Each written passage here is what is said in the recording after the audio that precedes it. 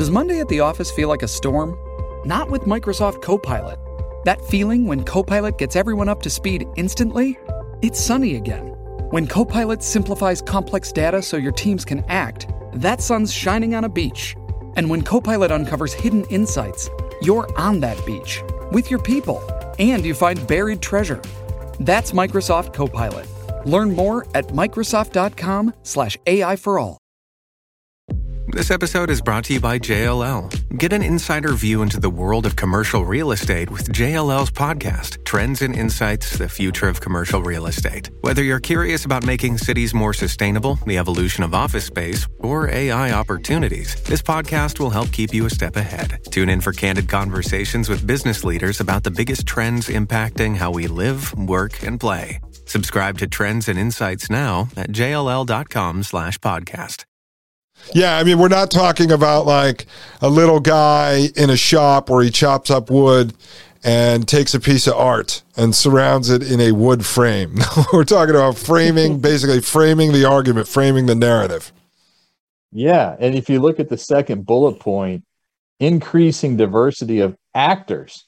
You can't make this up, like Zelensky, right? Actors and approaches to mitigation.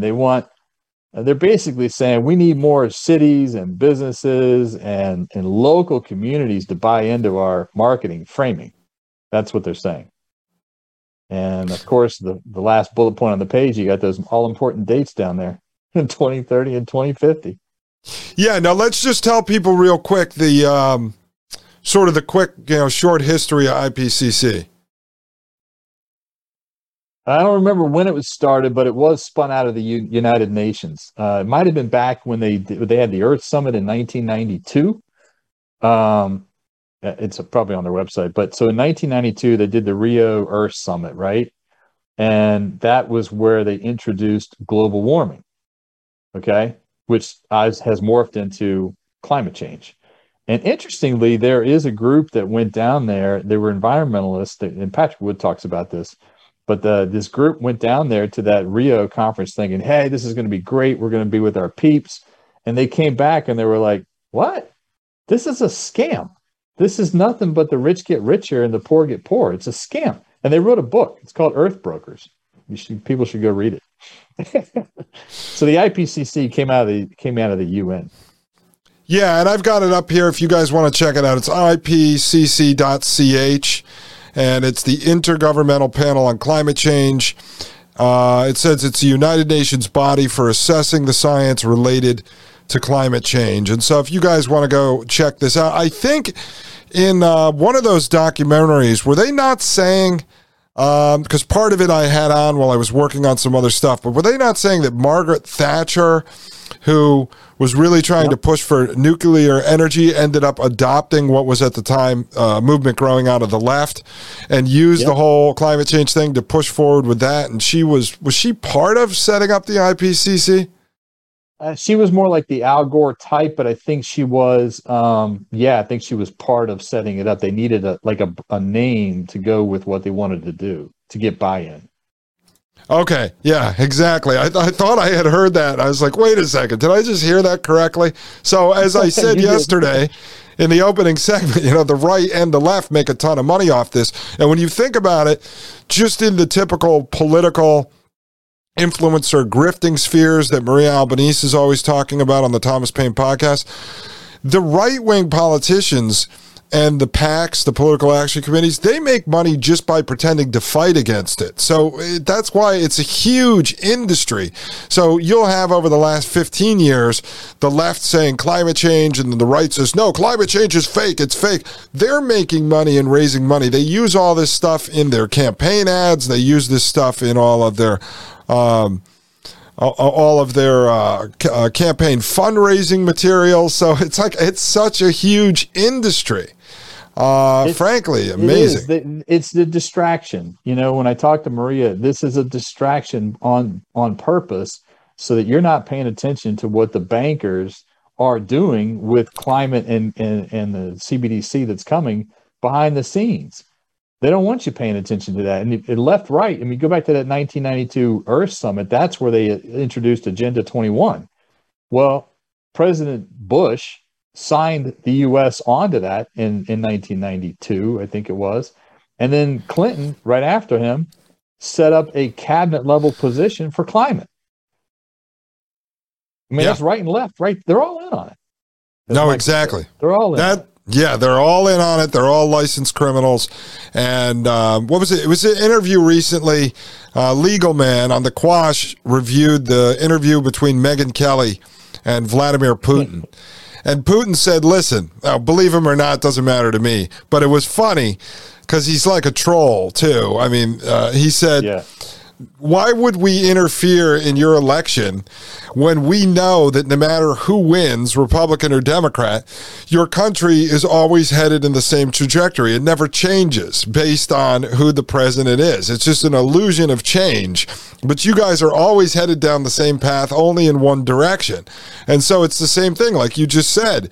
Bush assigns us into the Agenda 21, and then Bill Clinton installs this climate change person. It's just a continuation.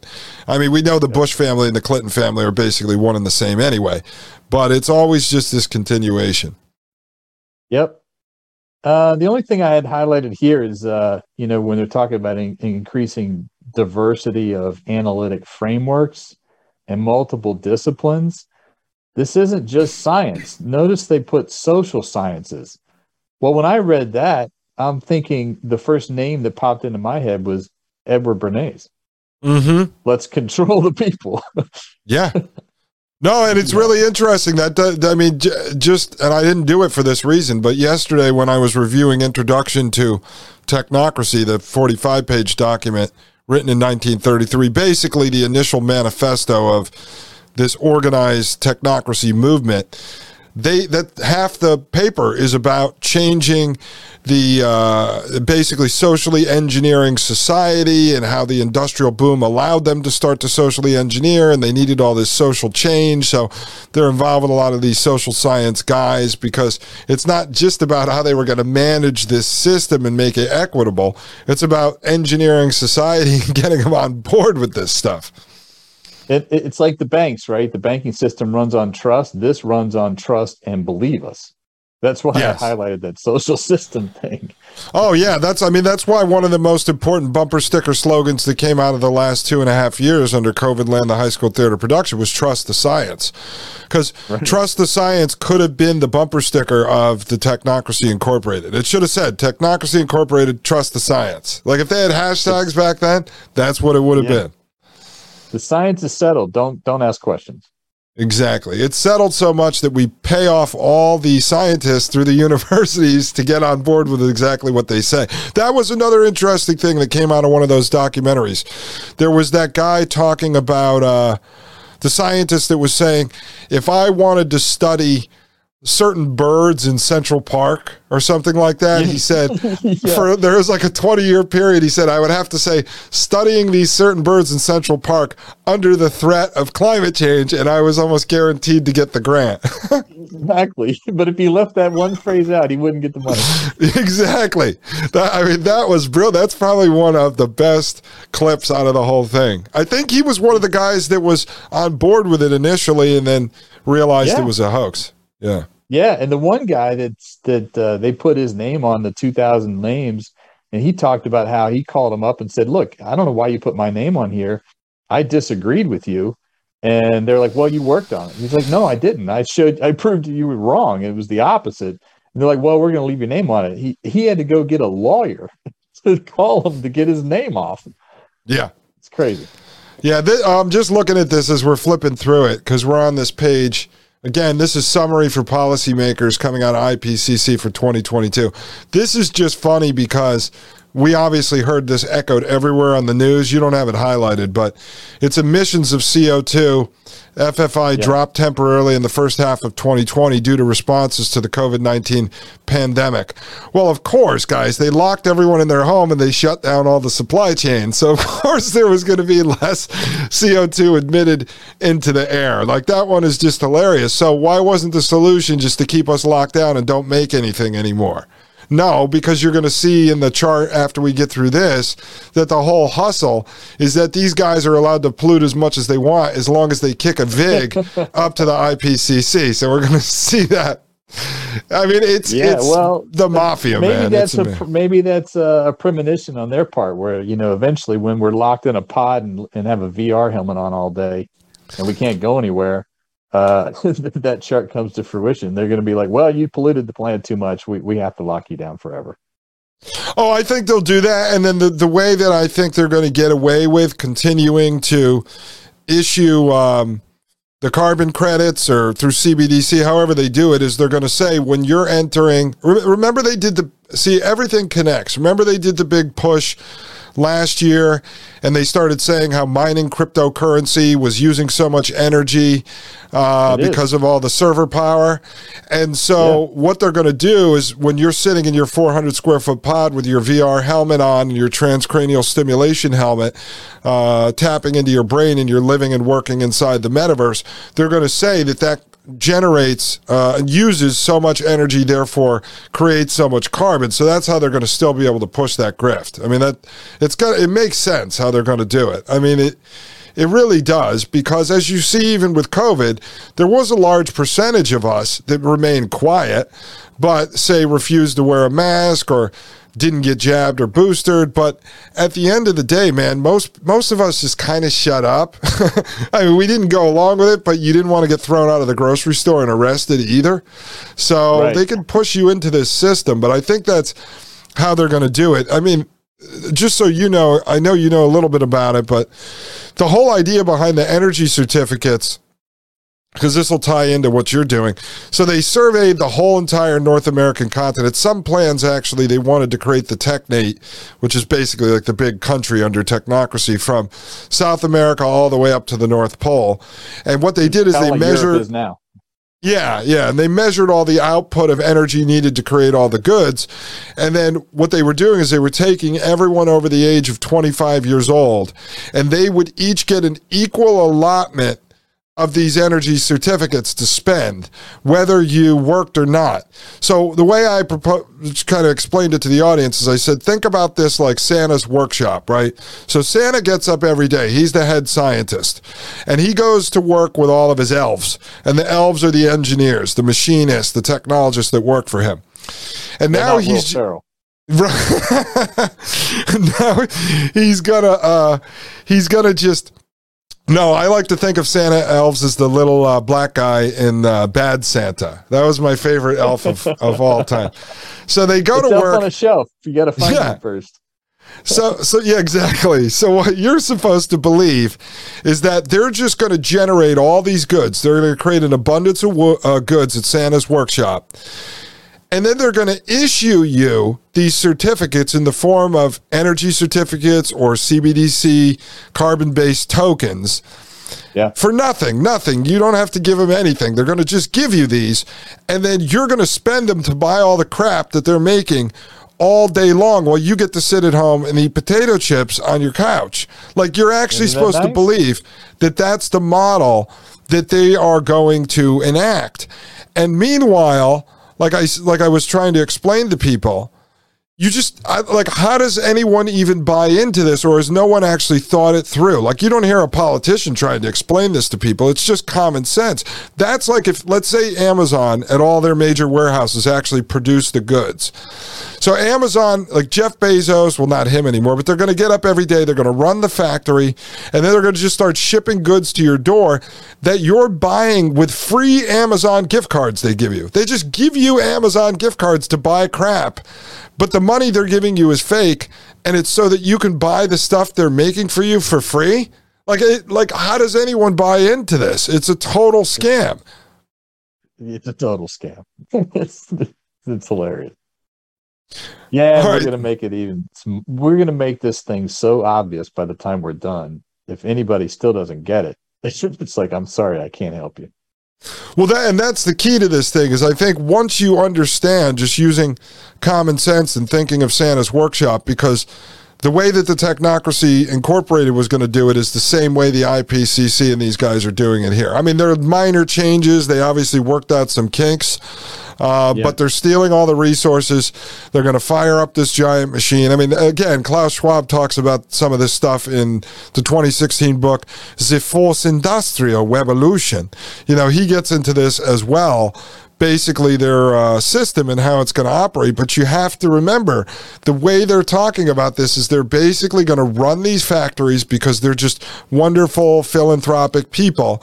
The scientists and engineers are just going to make all this free shit for you, and you're going to get to sit home and eat a bag of popcorn like Jim while you buy crap with free money that they gave you.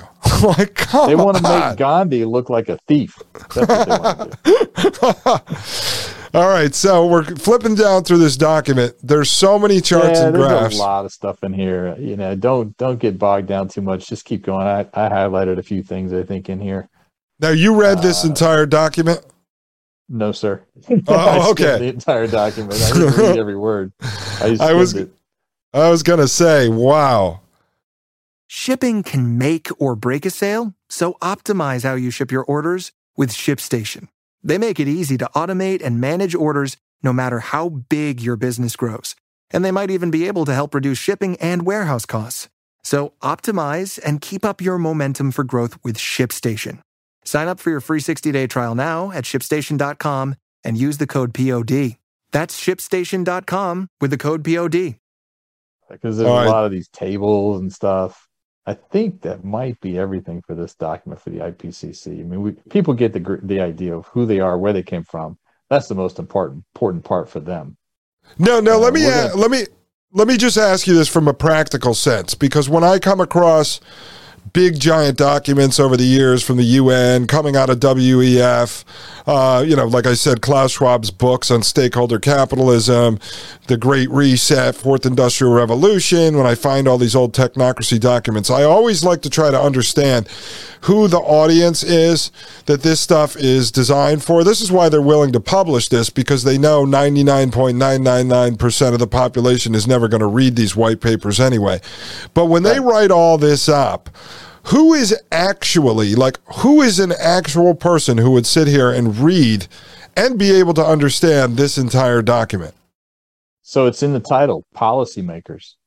So this is going to most likely NGOs. It's not going to your favorite elected official, because they're not reading this crap either. And nor is their intern staff. This is going to NGOs, who then turn around and tell the interns what policy decisions to make, because look, here's the science. And they're not going to read it either. They're in the 99.9% of the people that aren't going to read it either. Right. So let me ask you this. On a document like this, because obviously you come across a lot of these when you're doing research for your business, how many actual physical people do you think it takes for them to put together a document like this? Like, it's obviously a collection of research from probably a lot of institutions and universities and think tanks, and then there's obviously a team of editors that go in and they're putting this together. Back and forth, right? I think it's hundreds. I really do. Yeah, hundreds upon hundreds of people. So right there, when we talk about this being a giant industry, just imagine the hundreds and hundreds of people that rely on making money off being these little policy wonks and these researchers that have to do all the work to put something like this together. And then when this gets handed down, like you said, to the NGOs, the non-governmental organizations, how many people do you think at the end of the day are actually reading this to the point that they have to understand it? What do you think? There's hundreds of guys that were installed into positions that are there to understand this. It's basically like marching orders, almost like an annual report, right, of where they are and where they need to go. Well, it's no different than any other industry where, all the regulatory bodies are captured. And so when there's a new rule coming in place to say, you can't make a dresser where if you open all the drawers, it's going to fall over on a toddler. So this new rule, well, who writes the rule? It's not the regulators. It's the furniture industry writes the rules and gives it to the regulators and say, hey, will this do? How about this? Will this do? So it's the industry that's writing this stuff to push it to policymakers, saying this is what we're willing to give up. This is what we're willing to do. Right. It's the same way a bill is written in Congress. Like we know at the end of the day, it's a collection of all these lobbyists representing the big corporations that get together. They put it all together. It gets slapped together. Then they hand it off to the staffers and stuff in Congress. They put it together. And then the next thing you know, it's a giant bill that not one politician ever read, nor do they know what the hell's inside it. They just know that the lobbyists said they'll donate $100,000 to their PAC next election if they pass the bill. And then inside we find where the real poison pills are, but they make it almost impossible. Even if there was a real politician that cared about you, that actually wanted to read it, you have to say, guys, they're voting on 10 or 12 things every day. What do you think? It's like if I was there, like I could read 17,000 pages every day that comes across my desk and then be able to understand this. Man? You're slow. Yeah. But see, that's what I find to be amazing about this stuff is even someone like you that needs to understand it from an extent, like you said, you have to make sure that you're not making personal investments or you're not advising clients to make investments in an industry or a business model that you help create that isn't going to exist in 5 years or 10 years or 15 years. Like, okay, if they're really going to go into solar and wind and EV and gas is going to be gone, how long is this business model I have going to be viable for? But even you can't sit there and read that. If you have to understand it and report that back to your partner or your boss or your clients, I mean, like this document right here we're about to look at, guys, this is the IPCC impacts, adaptation, and vulnerability. I'm not looking at that one. I just provided it to you. I did not read that. Guys, this is 3,068 pages. Edited by, what is there? 1, 2, 3, 4, 5, 6, 7, 8, 9, 10, 11, 12 people with editorial assistance from another 20 people here. So there's like 36 people involved with this. This is Working Group 2 contribution to the 6th assessment report of the Intergovernmental Panel on Climate Change.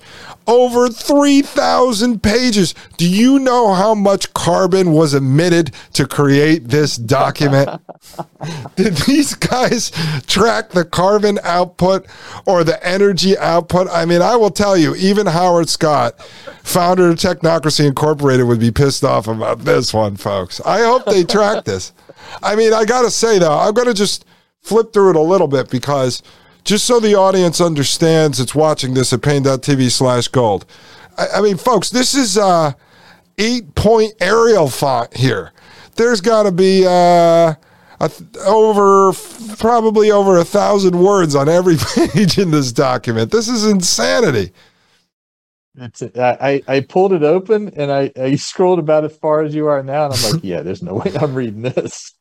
Guy, like just the resources and references in here. This looks like an old encyclopedia you would pull off the shelf back in 3rd grade, and you go, "Oh my God, the teacher wants me to look at this." I mean, this is crazy. I'm at page 371, and the document is literally stalling as I'm flipping through it. So remember, the document we just went through was called the summary, which was 50-some pages. The summary was the summary of this 3,000-page document, which is why I did go through the summary. Wow. So let me ask you just an opinion here, because, I mean, this just gives you an idea how big this hustle is.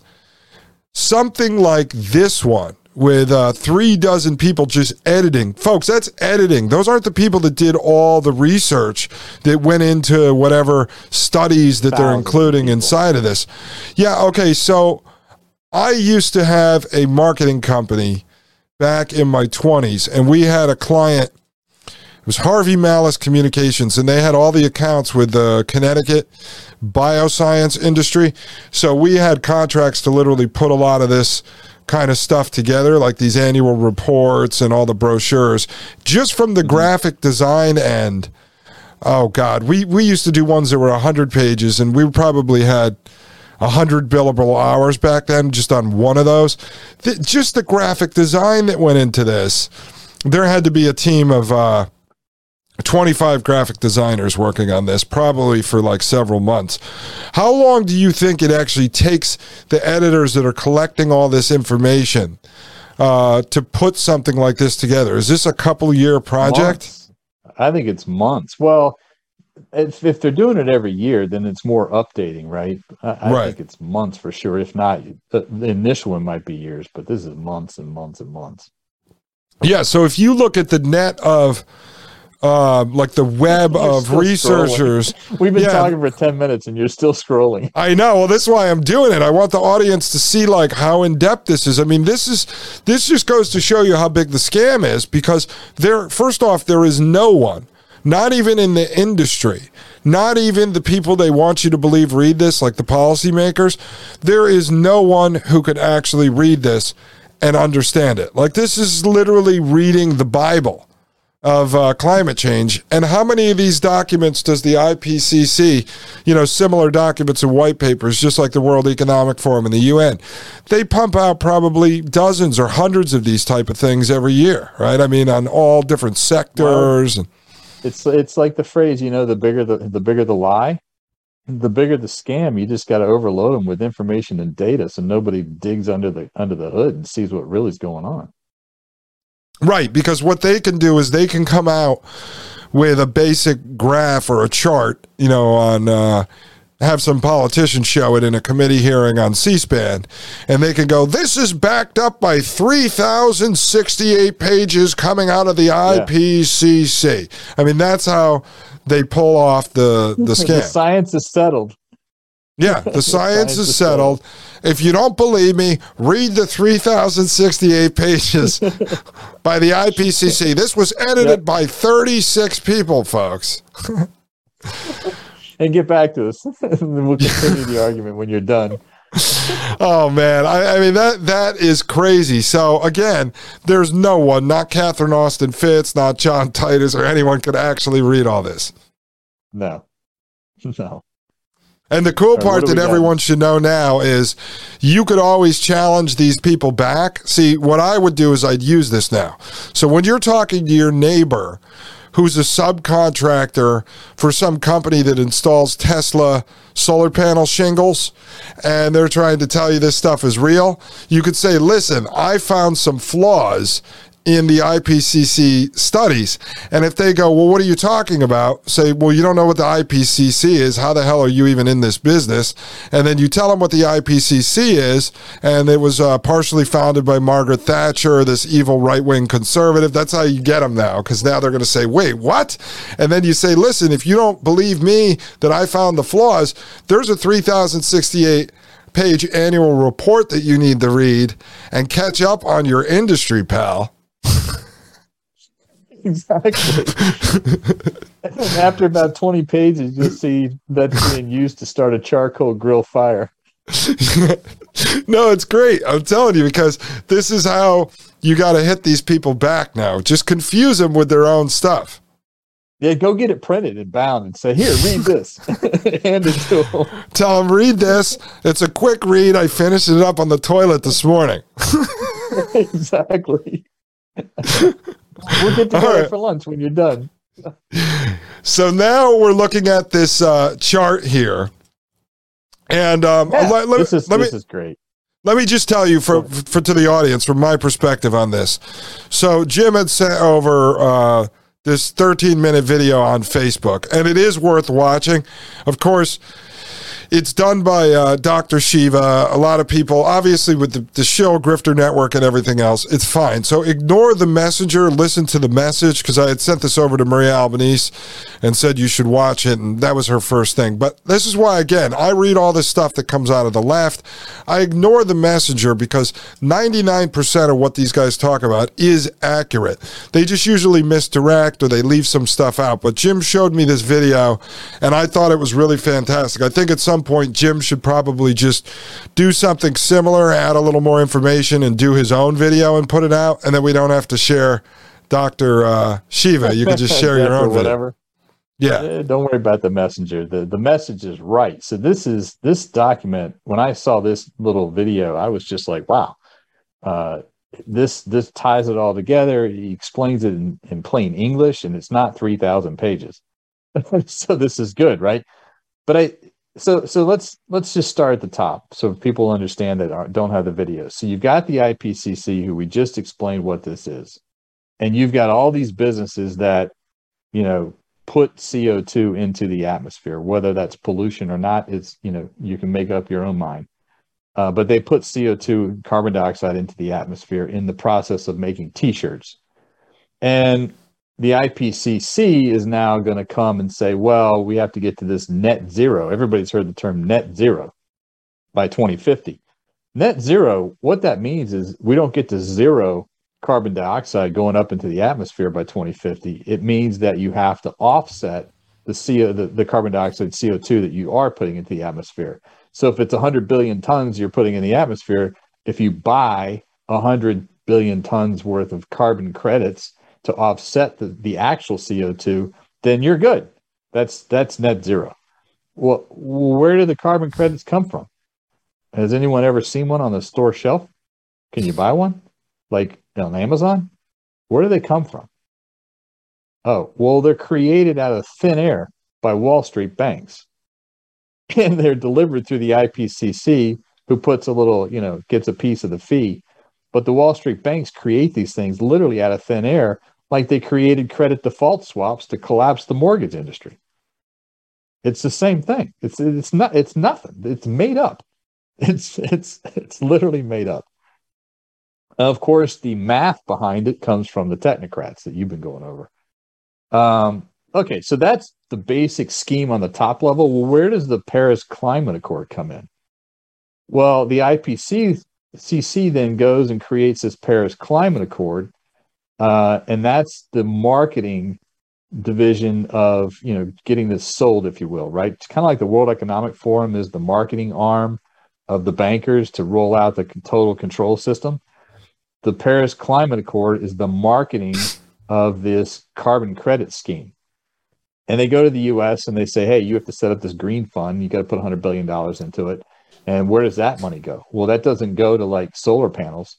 It goes to all these NGOs that are connected to all the politicians in 180 countries that basically bribe all the politicians in those countries to say, yeah, sign on to the Paris Climate Accord agreement. And that's what that is. It's literally the Paris Climate Agreement is nothing but a marketing arm of this carbon credit scheme. And it's a scheme. That's the diagram we're staring at.